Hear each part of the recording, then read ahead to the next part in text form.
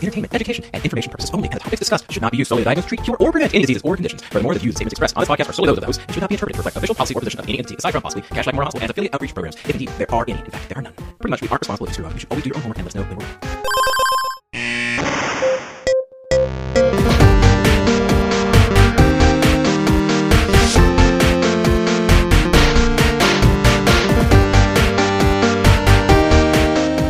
Welcome back to the Curbsiders, and again, not interrupted, so that must mean that Stuart's not here, Paul. This is really unsettling.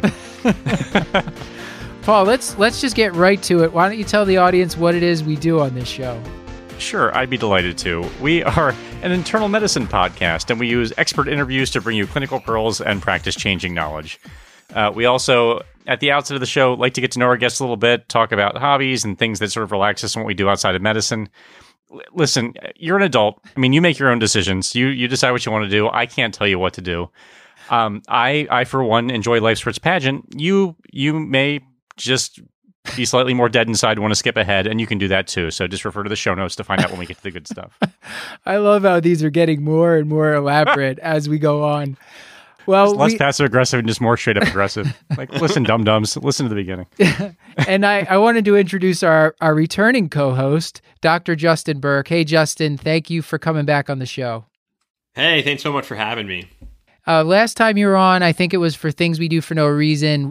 We talked a little bit about your nonprofit website. I feel like obligated to mention it's not for profit. This is something you're doing out of the goodness of your own heart to try to build up the knowledge base in internal medicine. So can you tell how's the website going if you wanted to give it a plug before we move on to the topic here? Yeah, thank you so much, Matt. Yeah, so we have a website called clinicwiki.org. As featured in the Things We Do for No Reason podcast. It is a online ambulatory wiki where we're collecting repositories of notes of different PowerPoint presentations, podcasts, videos, and pearls. You can check us out at clinicwiki.org. Check out like the hypertension, chronic kidney disease. We've got some great pages, and we're slowly developing, getting bigger. And if you have any interest in getting involved, you can find me on Twitter is probably the easiest, or just tweet Paul, and he'll figure it out. Good luck finding me. Just to be, Justin, I just wanted to clarify. You have faculty advisors, right? And then there's the residents tend to be the main authors, but then there's a faculty advisor like a Joel Topf or a Bob Centaur. I think they've both done something along with it. That's right. Yeah, we have a lot of Cashlack faculty that have been supporting, but there's faculty advisors for for each article. There's a pharyngitis that Robert Centaur has supported, Joel Topf with chronic kidney disease, but written for resident education, med student education, and anyone that's interested can check it out. Okay, so now on to the main topic. Our guest tonight is Dr. Michael Saag, MD. He is the director of the University of Alabama at Birmingham Center for AIDS Research and an internationally known expert on the virus that causes AIDS.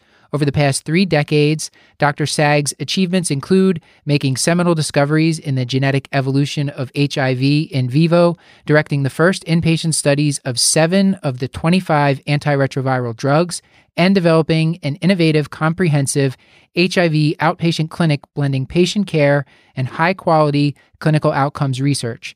In 2014, Dr. Saag released his first book, Positive, which chronicles his journey in helping turn the most deadly virus in human history into a manageable chronic disease, which is now in its second printing.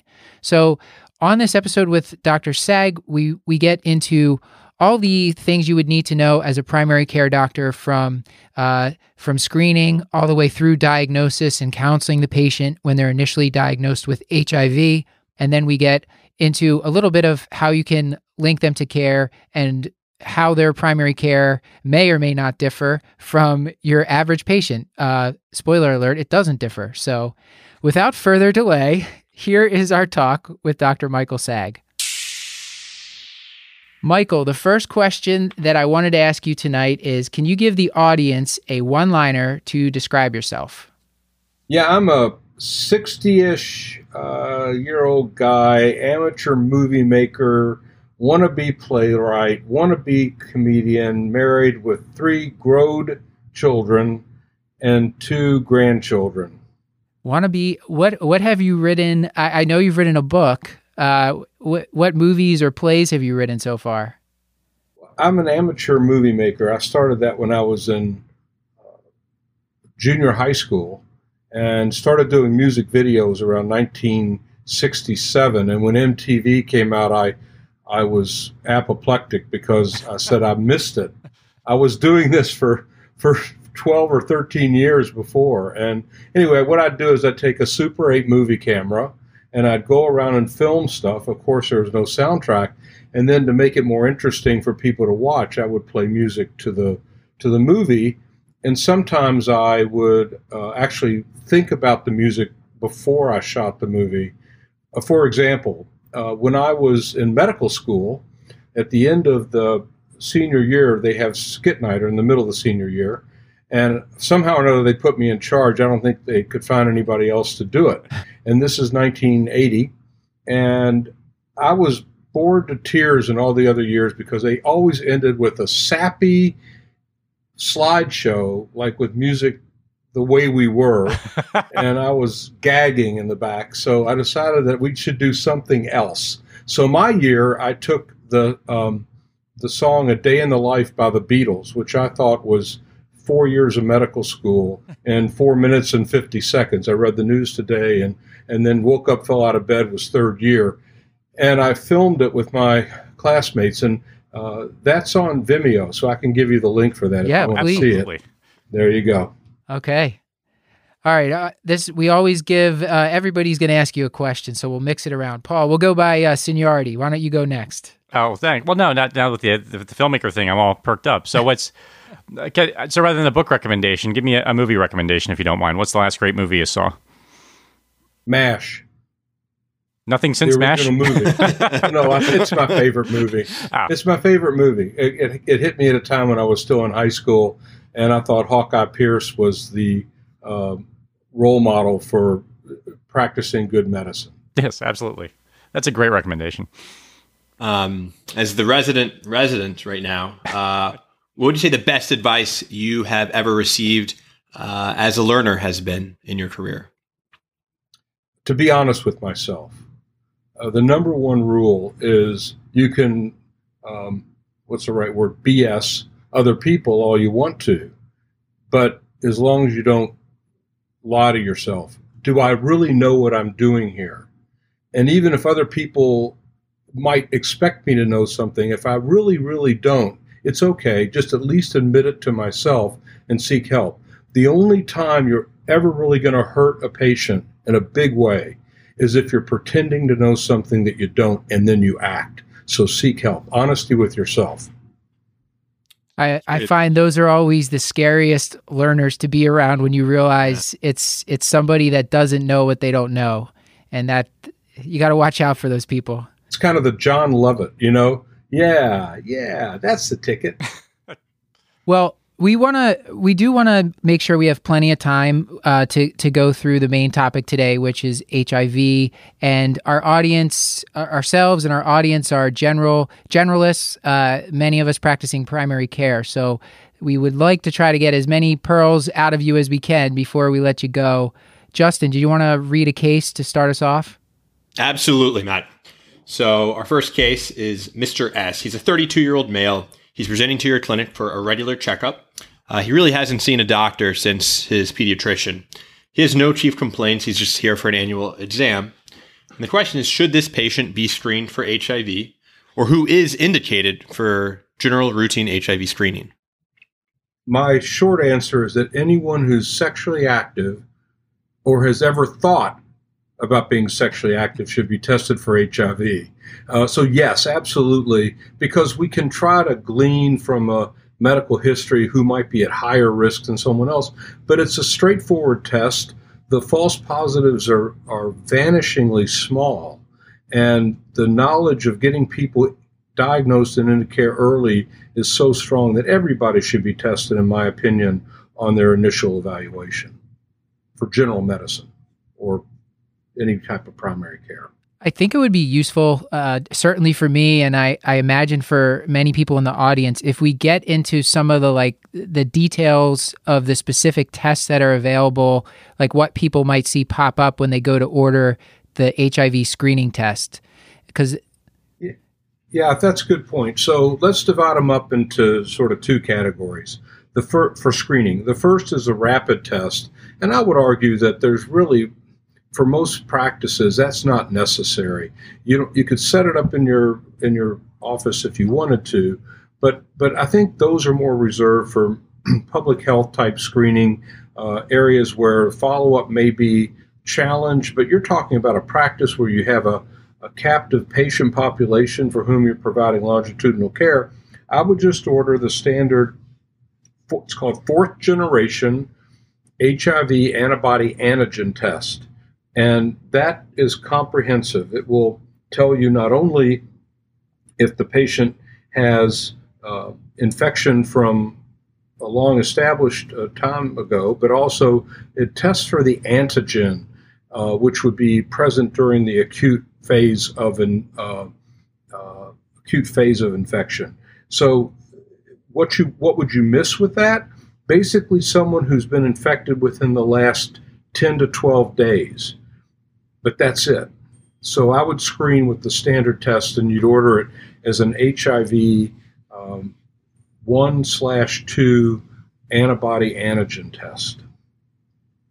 Which, can you just, I know Paul wants to ask a question about the screening, another question about screening, but I wanted to follow up with the antigen. Which antigen specifically is it testing for? And can you tell us like when that turns positive versus when the antibody tests turn positive? Yeah, so it's testing for one of the proteins of the virus called P24, P standing for protein, 24 for kilodaltons. It's where it travels on a Western blot. But the concept is that it will test for that antigen, and it will that would turn positive roughly about 15 to 20 days after initial infection, perhaps as soon as 12 days. Now, the HIV RNA would start to turn positive at day 10. So you're not gonna miss much. Antibody turns positive about day 30 after infection. I'm just wondering, sort of in the primary care setting, in terms of screening. So if you say I have a patient really without any complaints, but did think about sex, and I screened for HIV, I guess sort of what frequency after that should I be repeating screening, or when should I think about screening again? Well, that's judgment. So if somebody who's if somebody's in a stable relationship and they're not, at least there's no indication that they're having frequent sexual exposures outside of their steady relationship, then I don't think you really need to retest very often or perhaps at all. But sometimes it's hard to know. So then you might test every 5 to 10 years at a minimum just to kind of keep it going. But I really think that where you want to check frequently is in somebody who is telling you that they have frequent sexual partners, more than one, usually 1 or 2 episodes or exposures a month to somebody different. And then you check about every 3 to 4 months. And that person also, by the way, ought to be started on pre-exposure prophylaxis. We can get into that later. But if somebody has high-risk sexual exposures, then that's something else you can do. But one other hint that would tell you that somebody's being exposed is, do they have any sexually transmitted infections? Mm-hmm. Anytime you treat somebody for a new STI, you should check their HIV status each time. Gotcha. I was going to ask, kind of similar to Paul's question, on some of these patients that are needing to be screened more frequently, or someone that I want to screen and has no other complaint. As far as the oral test, is there something that is subpar about them? I feel like there's patients I have that I hate to send them to phlebotomy to get a blood draw just for an HIV test if there's no other blood draw, or they might not go, and those oral tests seem like they can be a quick oral swab. Are they equally effective as the 4th generation serum tests? They're close, and they're pretty good. So they're maybe 98%, whereas the other test is 99.5 or 99.7% accurate. So they're pretty good. And I just would say that if there's somebody at higher risk and you do a rapid test and it's negative, I would go ahead and follow up in some unit of time with a standard test when they got their regular phlebotomy for other things. I wanted to recap something for the audience. So we're talking about the test. You said we ordered the fourth generation test, which is going to be the P24 antigen. That's positive at about 14 days. And then the HIV-1, HIV-2 antibodies are positive at about, you said 30 days. I wanted to ask you, what is the importance of differentiating between HIV-1 and HIV-2? In the United States, there's not much reason to. HIV-2 is a virus that mostly is in West Africa. So if you have somebody who's traveled there or somebody who originates from there, that's when you want to check for HIV-2. But I think for most practices in the United States, it would be solely HIV-1. Guys, any other questions about the initial testing, or did you want to move on to kind of part 2 of our case? I'm excited to move on. I think, so Mr. S, we do a fourth generation HIV antibody, just as kind of routine screening because he has thought about having sex. And sure enough, he comes back positive for HIV. So it's an immaculate infection. That's right. Maybe he more than thought about it. But no, you identified risk factors. You feel like, this is not a false positive test. This is a pretty strong test. He comes into clinic to go over this test results. How do you counsel him on the diagnosis? How do you tell him that he has HIV? Well, let's back up one half a step and say that I think a good practice is that whenever you're going to order the test, you let the patient know that the test has been ordered. And that eases your way into the conversation should it come back positive, as opposed to just doing it and then saying, oh, by the way, when you were here last week, I checked for HIV, and guess what? You're infected. That doesn't go over so well. No. So I think you let them know. Sometimes they kind of want to opt out. I try to find out the reasons why, and it rarely happens that they do, but sometimes it's as simple as they're worried about a pre-existing condition on their record, that type of thing. But most people agree. So you've done some pre-test counseling. They come back. You sit down with them. It should always be done in person. Always be done in person. It's like you wouldn't want to give a diagnosis of cancer over the phone. You don't give a diagnosis of HIV over the phone because you need to read their reaction. That's number one. Number two, you also should understand that as soon as you tell them the test is positive, no matter what you say from that point forward, they're in orbit, and they're probably not going to retain much of what you say after that point. You're going to go over those things, but you want to make sure you have them come back and review everything you said. And I encourage people to bring someone else, a friend, a relative. Their regular partner would be ideal, but that's sometimes hard for the second visit. But you want to have them come back with somebody else, because that way they can listen with you. And it also assures that the patient has some degree of social support. There's nothing worse than someone getting this diagnosis and having to go home alone or be home in an environment where they can't tell anybody about it. It is horribly anxiety provoking and isolating and stigmatizing. So I would say bring them back.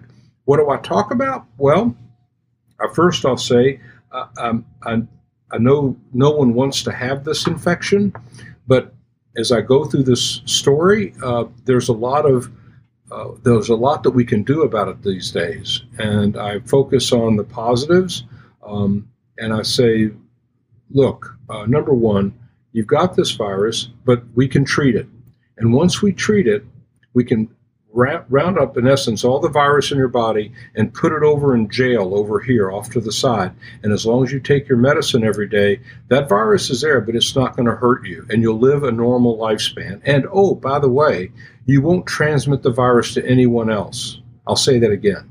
Once they're on treatment and their virus is undetectable, they will not transmit the virus to anyone else through sexual activity, and probably not even through sharing needles, although that's not 100% proven yet, but for sure not through sexual activity. And that's huge. I then go on to say that this is a diagnosis that has a lot of stigma with it, but it's things that through talking about it, finding those one or two individuals that you feel comfortable talking to about this, it'll help you get through it. I also offer counseling, and I tell them, and this is my personal feeling, but I say to them, let's say this person's 32. If I were a 32-year-old person and I had to have either HIV or diabetes, I'd take HIV every day. Why? Because it's much easier to control, and there's fewer downstream consequences of uncontrolled infection, or in this case, diabetes, uncontrolled disease.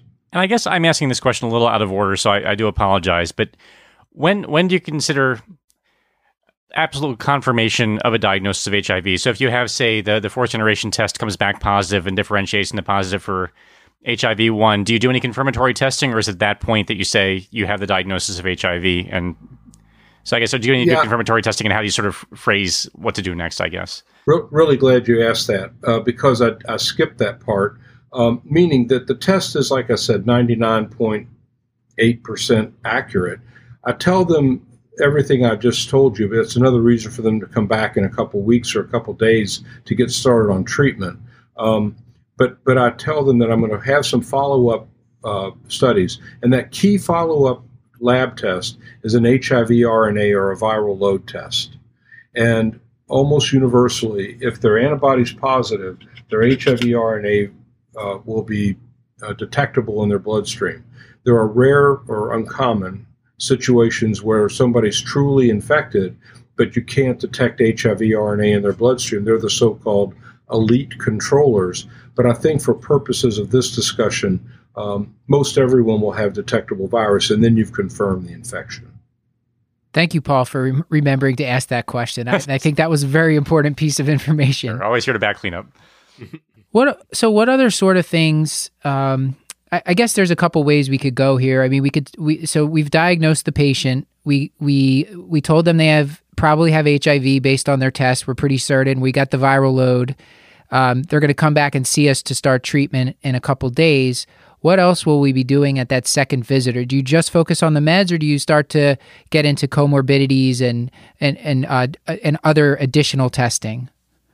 Well, on that same first visit where I'm going to send off the confirmatory RNA, I would check a CD4 count. I would do viral hepatitis screening. I would do a sort of broad screening for sexually transmitted infections, especially an RPR and depending on their exposures. But I think most everybody, I try to check urine for residual GC or chlamydia. If they've had exposure through rectal sex, I would check a rectal swab for NATs or for a nucleic acid test for chlamydia and gonorrhea. And I'd also probably check an HLA B5701. You're thinking, what in the world is that? Well, that's obviously a genetic marker, and it's a HLA, human leukocyte antigen marker. And for B5701 positive individuals, which is about 5% of Caucasians and about 1% of blacks, then you do not want to give them abacavir, because they will have a risk of getting a hypersensitivity reaction that if they stop their medicine or re-challenged with it, it can be fatal.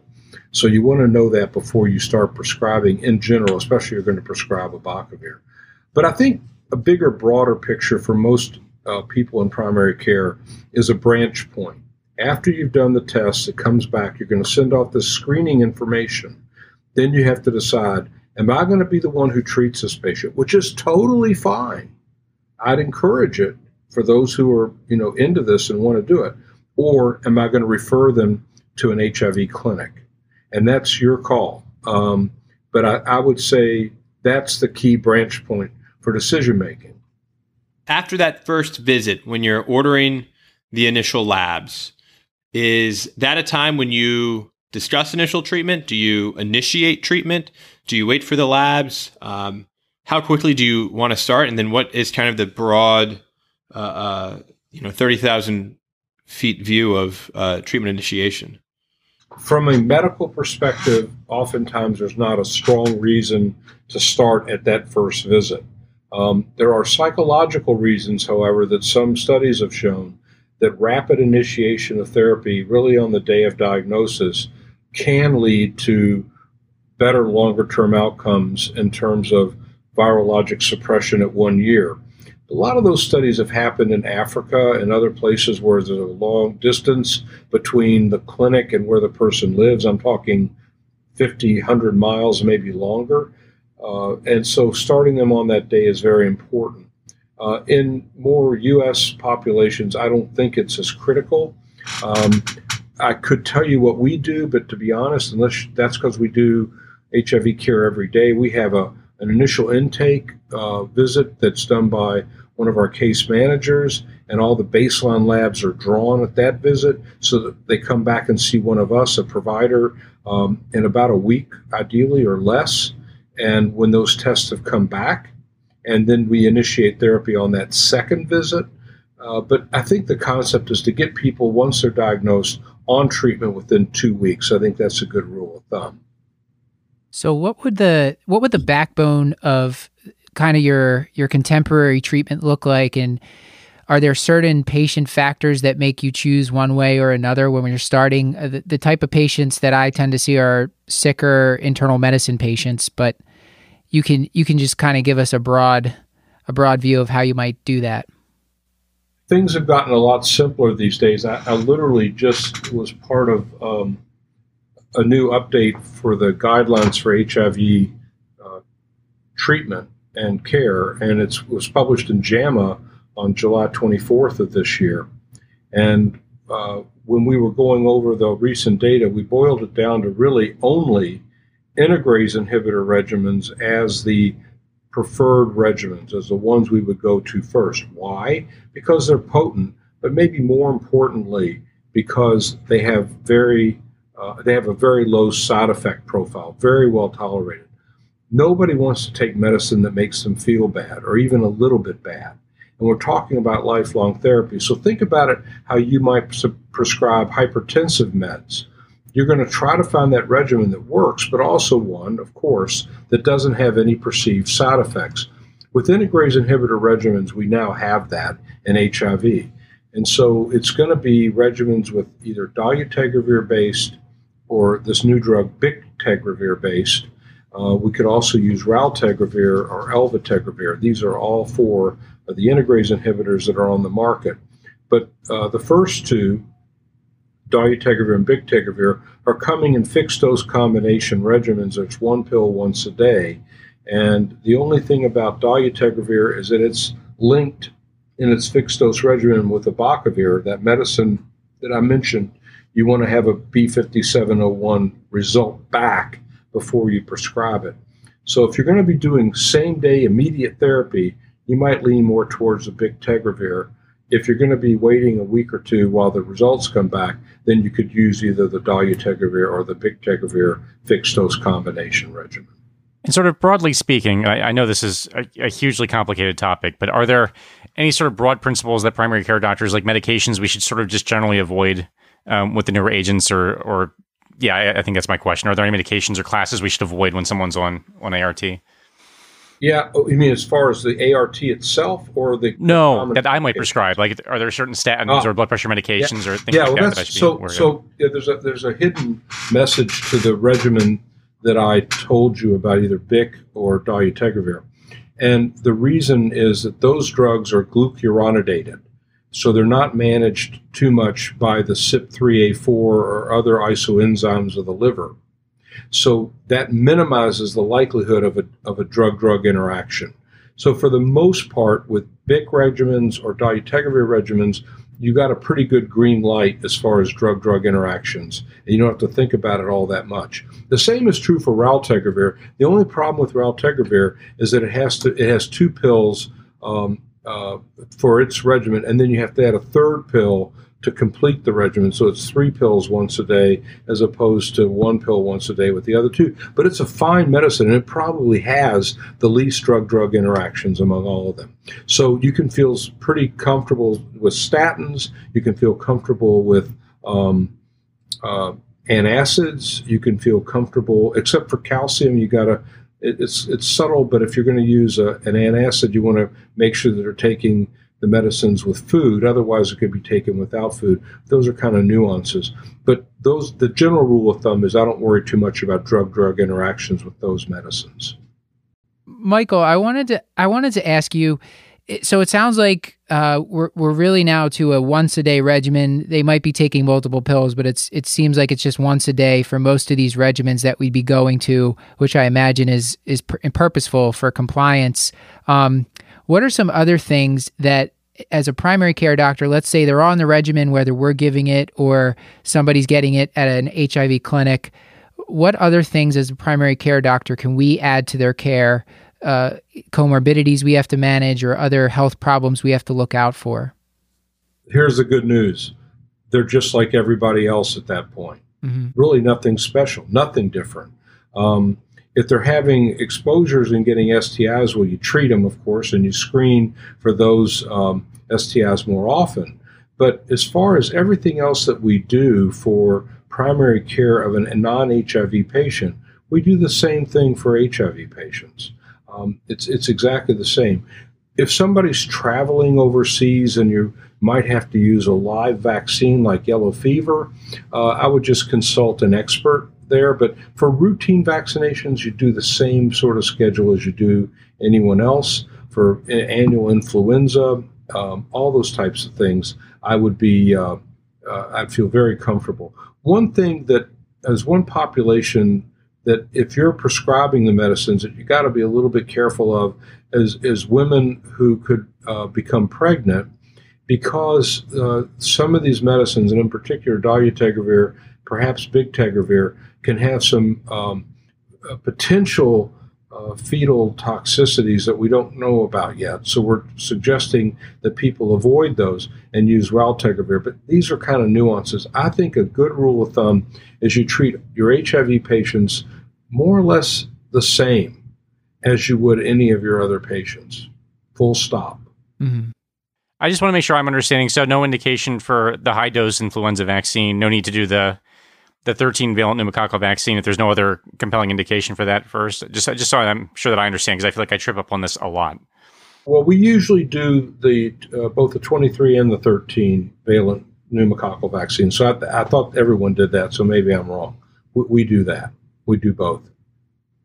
And I did. So I guess part of what was in my question there, when I was reading about this, it was just sort of pointing out that cardiovascular risk, even if patients with HIV are well controlled, viral load undetectable, that they are at increased risk for cardiovascular disease and maybe certain cancers. Is there truth to that?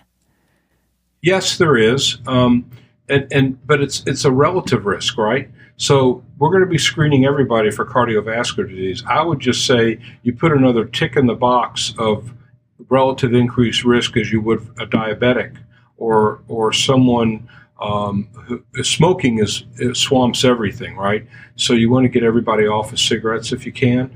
But I'd say it's equivalent to diabetes in terms of how it might increase someone's risk. There are also other chronic inflammatory diseases, even lupus or rheumatoid arthritis, where cardiovascular disease will be a little bit increased in terms of relative risk because of the chronic inflammation. And I think that's what's going on with HIV, that even when the virus is suppressed, there's still some low-grade chronic inflammation buzzing around in the background. Got it. Thank you. That's a great explanation.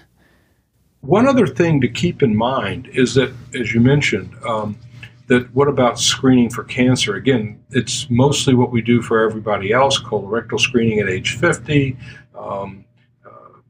depending on whether they're smokers or not, what you do with chest x-rays or even later in life CT scans, potentially. But one thing, if somebody is having exposure through receptive anal intercourse, you're going to want to do pap smears, rectal pap smears, ideally, at roughly the same interval that we used to do cervical pap smears. I know that world is changing now. And the rules that are applying to non-HIV women for cervical cancer screening apply also to the HIV population, not really different. How often should we be following CD4 counts and viral loads? Love that question. Okay, this is brand new in the guidelines. So viral load every 6 months. CD4 count, roughly at the same time you check a viral load as they come on therapy, which is at like 6 weeks and 3 months and 6 months. But once the viral load is suppressed below limits of detection and the CD4 count has risen above 250, and you have a sense that this trajectory of persistent undetectable virus is going to continue, like you have enough track record with the patient where you know they're taking their medicines or at least reasonably sure, and you have 3 or 4 undetectable viral loads in a row, stop checking CD4 counts. Stop. Once it's at 250 and you've got an undetectable virus that's sustained, you don't need that test anymore. It's wasteful. It just wastes money because you aren't going to do a darn thing different based on whether the CD4 count is 480 or 790. Doesn't change a thing. Does the difference in CD4 count demonstrate any difference in like how late stage the HIV is? Or did that give you any information if a CD4 of 350 versus 900? No, not at that level. Where it becomes helpful is when it's below 200. Sure. And gives you the relative risk of something that might be happening in the opportunistic infection world, which rarely happens, at least the OIs, when it's above 200. However, one misnomer that's sort of out in the community of providers is that the CD4 count is a measure of immune system function. It is not. What affects the function of the immune system is the virus. High-level viremia circulating in the blood, binding to receptors on immune system cells, is the culprit, is the evil player in causing the immune dysfunction. The CD4 count is a relative marker of how long the virus has been there and how damaged the immune system is in general. But it's not about the function of the immune system. And the way you know that is because if I have a patient and two patients, both came in with CD4 counts of 5 and a viral load of 500,000. I treat them both. On one of them, their CD4 count as a viral load suppressed goes up to, say, 200 over the course of 2 years, and the other guy stays at about 80 CD4 counts. There's really not any difference once the virus is suppressed in the number of new OIs or the exposure or any kind of problem, for the most part, that those people would experience. The one with 200 has a little bit lower risk of developing pneumocystis, but so you keep the prophylaxis on board. But the point is that the function of the immune system is really driven by the exposure to the virus itself. And once you take that virus away, the immune system starts to return rapidly. And that's why you get that iris reaction, the immune reconstitution inflammatory syndrome that you see 4 to 6 weeks after you treat somebody with advanced disease, right? And that iris reaction is precisely because you pulled the immune suppressive virus out of the system, and now the immune system is waking up and it's looking around going, whoa, I didn't know that was here, and it starts to attack, and then you get new symptoms. I wanted to ask you along these same lines. When I see in the hospital right now, I see a lot of patients that are on and off their therapy, and we don't know how long it's been since they've been off therapy. When do you know, like when someone stops therapy, how soon do their counts start to go up, viral load, and their CD4 drop? And when someone goes back on therapy, how quickly do you see the CD4 rise and viral load fall? Well, generally speaking, missing a dose or two of medicine once somebody's suppressed won't have any effect. But if somebody stops completely, which happens a lot, life is complicated for a lot of people, and they just hit a wall and they can't manage things, so they stop taking their medicines. Usually it's about 2 to 4 weeks after they stop that the virus rebounds. Sometimes it's a little longer, but that's about the place. So once the virus starts to replicate again, the CD4 count can drop pretty quickly. But it's really important to note that a lot of that drop isn't destruction of CD4 cells.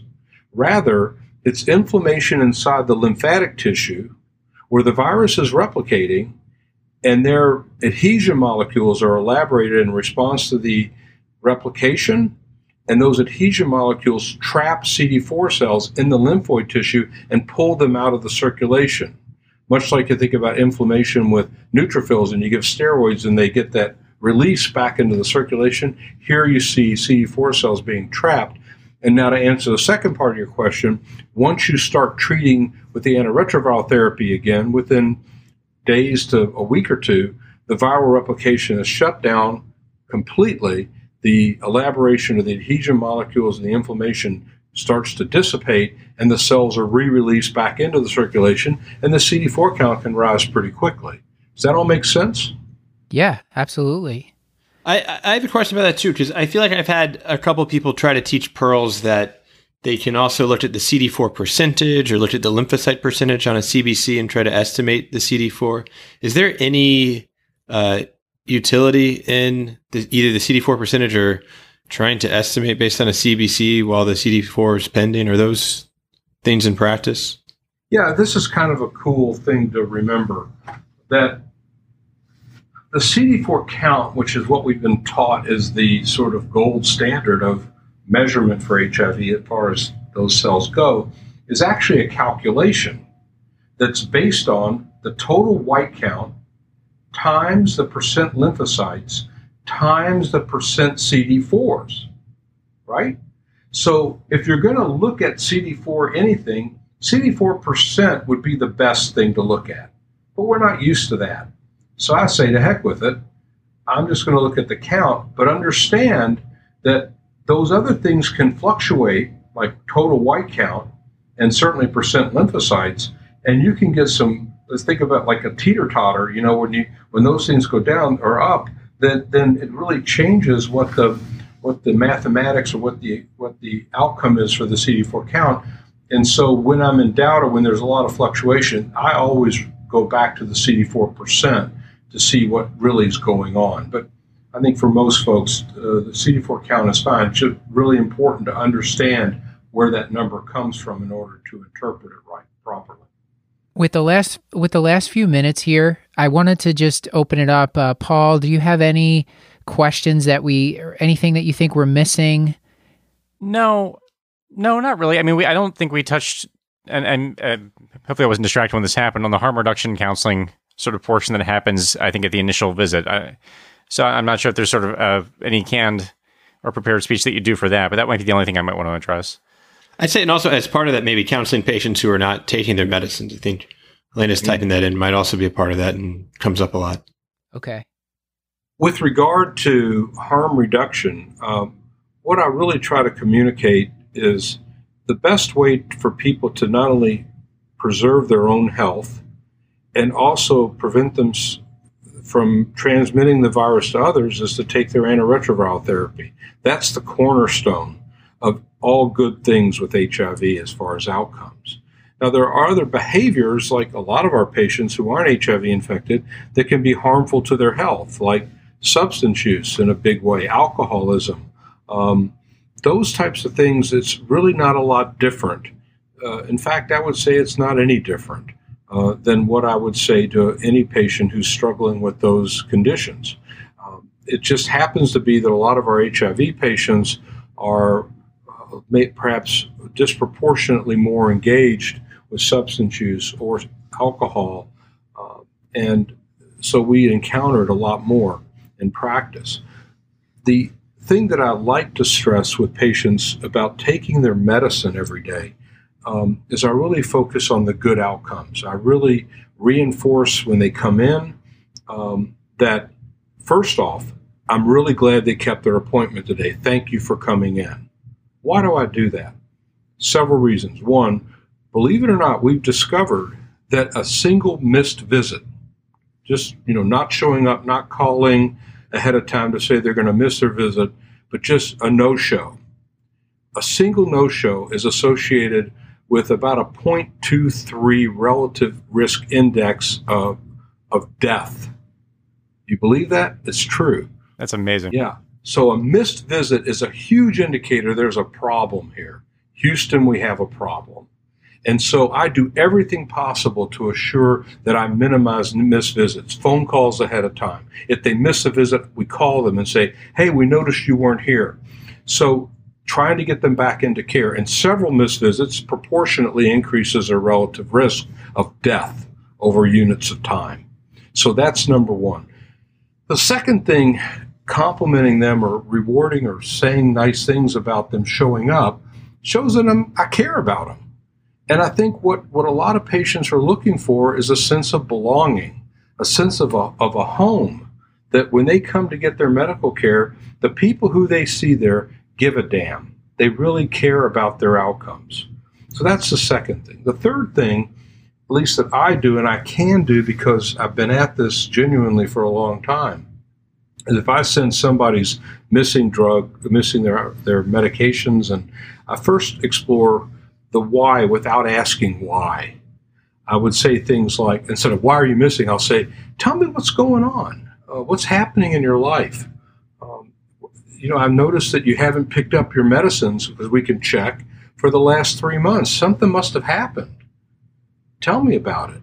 Or I'll say, is the medicine bothering you in any way? I mean, is there any side effect? Because sometimes that's going on, and a lot of times patients don't want to tell me that unless I specifically probe. And so having the longitudinal relationship with folks really helps. The final card that I'll play if push comes to shove is I'll do a variant of one or two storylines. One is I'll point out the fact that my hair is gray and I've been doing this for a long time. And that I remember back in the day when we had nothing to offer patients. And I think back to all those people who died. And I asked the patient, what do you think they would have given to have this medicine that you have back in 1987? Do you think that would have meant something to them? What do you think they would tell you if they saw you had this medicine and you didn't really feel like taking it? What do you think they would say? And sometimes that works. And other times I'll say, if they have kids, I'll say, so-and-so, your child, what if you took your child to the doctor and the doctor said it's really, really important for them to live, for them to take this medicine? What would you tell your child? And then they say, well, I'd tell them to take it. I said, okay, what do you think your child would tell you about having you around for them to watch them graduate high school or college? Do you think that would mean something to them? And that's when I'm pulling out the heavy guns, but it's all true. And sometimes patients need to be hit between the eyes with these realities. And it sometimes works, doesn't always work. Michael, I wanted to ask you about when patients, let's say we diagnose somebody and initially their HIV is out of control and they actually come and we initially diagnose them with AIDS. So they're going to be on prophylaxis. How long do we need to keep them on it once the viral load's undetectable and once the CD4 counts have come up? So the rules about prophylaxis are really pretty straightforward. You don't need really any prophylaxis if the CD4 count's above 200. But when it's below 200, you for sure want to be giving pneumocystis jirovecii, or used to be called Corinneae, or PCP, pneumonia prophylaxis. And that's usually one double-strength Bactrim once a day. And you continue that until one of two things happens. Either their CD4 count goes above 200 while their viral load's suppressed, or if their viral load is suppressed for more than a year and their CD4 count is between 100 and 200 for that time, then you can stop PCP prophylaxis. Other prophylaxis we don't really give anymore. We don't give Mycobacterium avium prophylaxis or MAC prophylaxis. Used to when the CD4 count was below 50, but we find that the medicines are so darn good now and the immune system comes back so quickly with ARV therapy, antiretroviral therapy, that we don't give MAC prophylaxis anymore. And that's also new in those recent JAMA guidelines from the IAS USA I just referenced. And other prophylaxis, not so much. If you're in an area where Cryptococcus is endemic and the CD4 count's low, yeah. If you're in an area or there's evidence of latent tuberculosis, sure, you give TB prophylaxis just like you would when you treat latent TB for anyone. So those are the things that I think we do, but it's really gotten a lot simpler in the last decade. This great advice you were just giving our patient a few moments ago, you run the 1917 clinic, so maybe you could briefly tell us what that's about, and then how can we link patients to care? I personally am not comfortable treating HIV. I'm not trained, so how can we find? Is there a great resource that you could point our audience to so they can link their patients to care once they've made the diagnosis? Sure. I started the 1917 clinic in January 1988 in Birmingham, Alabama, a place where you might not think that you could just open up doors and hang a shingle for HIV patients. But I'm very proud of our institution for allowing me the opportunity to do that. And I feel very happy saying that the institution and our clinic has made a big difference for a lot of people over 30 years. It's been very rewarding. It's hard to imagine a more impactful thing for any of us to have experienced in our careers, and I'm very fortunate to have been a part of that. I'm no longer director of the clinic, Dr. Jim Raper is, but we now see 3,600 active patients and have an entire operation that does this in a very efficient way. In fact, it's so good that I always say I don't necessarily want to have HIV, but I'd love to be taken care of in the 1917 clinic. It is a pure, true medical home. It's got all the things you'd want in a true medical home. And it's not just me, segueing to your other question, it's not just us. It's basically almost every Ryan White funded clinic that I know of in the country operates in a very similar way. So as far as referral, I'd look around and see if there are Ryan White clinics in your area. Most folks are practicing in a pretty stable system, or they're not doing locum tenens everywhere. So you will learn pretty quickly where your HIV clinic is, your go-to clinic, just like you would for any other referral source for ENT or neurosurgery or whatever. You're going to find your HIV clinic nearby. And the federal government funds a lot of these through the Ryan White Care program. An alternative is an ID provider who's doing HIV care out of their practice. That happens some, and especially in major metropolitan areas, but it's becoming less and less common as HIV has become more standardized in terms of fewer opportunistic infections happening, less need for acute infectious disease practice. And a lot of ID docs went into ID to take care of more of the acute infection problems, and some of them are not as inclined to do primary care, which HIV Care has become for the most part. But in the case of an internist like yourselves, if you referred a patient to me, I would establish a partnership with you, and I would see them for the HIV care, and I'd look to you to manage the primary care, and it really works out great for everybody. So find that local person or group. A source for you is the HIV Medical Association, the HIVMA. It's part of the IDSA, and they can find providers for you pretty readily. The last question is, can you give some take-home points for the audience? Sure. HIV is here, but it's radically different than it was 30 years ago. It's a controllable, manageable, chronic infectious disease that when managed properly can allow someone to live a near normal lifespan and not infect others through sexual contact. And 15 years ago, I couldn't have said that, but now I can. It's an imperative on us as providers of all types to be testing everyone that is in our practice for HIV at least once, and more often, as we discussed, depending on continuous exposure, potentially. And once you make the diagnosis, it's very important to either get them started on treatment yourself, but in most cases from primary care, get them referred to a local Ryan White clinic or provider who can provide care for them. It's just been staggering, the progress that's been made in HIV care over the last 25, 30 years. It's just amazing.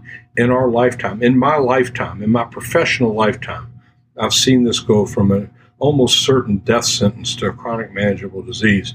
And that is just, it was unimaginable at the time, just totally unimaginable, and it's just really cool. And one other thing I'll mention, this is not a take-home point directly, but the revolution that happened in hepatitis C over the last 6 or 7 years, where we're curing people with 8 to 12 weeks of therapy for hep C, that all came from the HIV research movement from the 90s. It just transferred directly into hepatitis C, and now we're reaping the benefits of it there. I look at the HIV research programs a lot like the space race of the 1960s, when we were trying to get to the moon from by 1968, and we created everything from Tang to Wang. Well, that's what happened. That's what happened with HIV. We're reaping lots of benefits. So I'm real proud of what we've done, and I find it very exciting every day to participate in the care of so many people.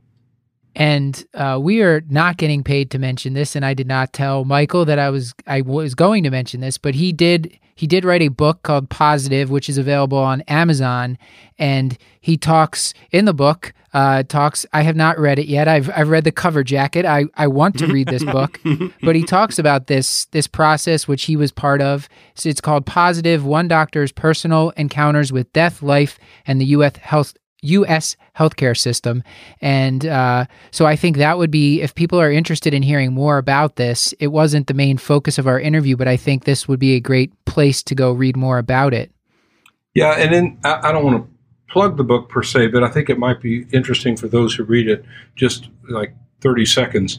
I've always been bothered by the inequity in our healthcare system. Ever since I was a medical student onward, I'm probably more agitated over it today than I've ever been. But I was ranting to a friend in 2010 as the Affordable Care Act was going through, and I said, we missed our opportunity. We missed our opportunity to have the debate we needed about what should the U.S. healthcare system look like. And as I was ranting, he said, you should write a book. And I said, nobody wants to read a rant. And he said, well, couch it in a story. So my great-grandfather had written his memoirs. I was named after him. He died in 1940. I was born in 55. And because he wrote those memoirs, I felt connected to him. So I knew I was going to do a memoir. I just didn't know when. I certainly didn't intend to publish it. But this book was the memoir that I was going to write anyway, with stories of how HIV went from a death sentence to a chronic manageable condition, the research, the behind the scenes, and how stories about our healthcare system and what I think we can do together to make it better. So every chapter has those three threads: me, unfortunately, the U.S. healthcare system, and how AIDS research happened. So that, as you read the book, you'll see all three threads in each chapter. So to leave the audience, I've said this is my last question already, but one more question. Do you think you said hepatitis C has been cured? Will we see a cure or a vaccine for HIV? I imagine you'd be more in the know than most other people in the world about this. This is my last answer. So I think we will one day. It might not be in my lifetime. And I think it's an interesting race between whether the vaccine will be first or the cure will be first, but both are daunting for different reasons. The cure, because there's a chronic latent pool of cells that lives on, and they're quiescent, and you got to find them, and it's a needle in the haystack, and scoping them out and killing them is a real tall challenge, and that's what between us and cure. And on vaccine front, this virus just mutates all the time. And how do you find a vaccine that will protect against every minor variant of the virus as it responds to the immune system and mutates and tries to escape? And so it's going to be a challenge. But if you had asked me whether we'd have people under control back in 1987, about 2018, I'd say no way. But I've seen enough good things happen to where I'm a believer now. Thank you so much, Michael. I think that's a perfect spot to end.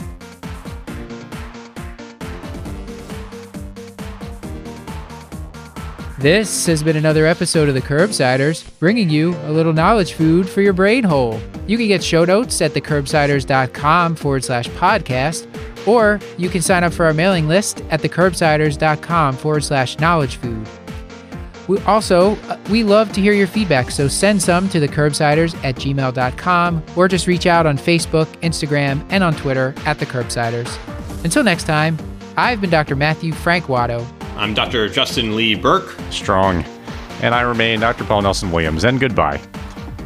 And thank you to Elena Gibson, who will be graduating medical school in 2019, God willing, for writing and producing this episode and helping us get such a great guest.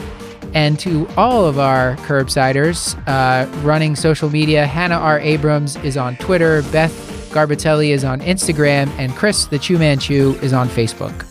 Thank you and good night.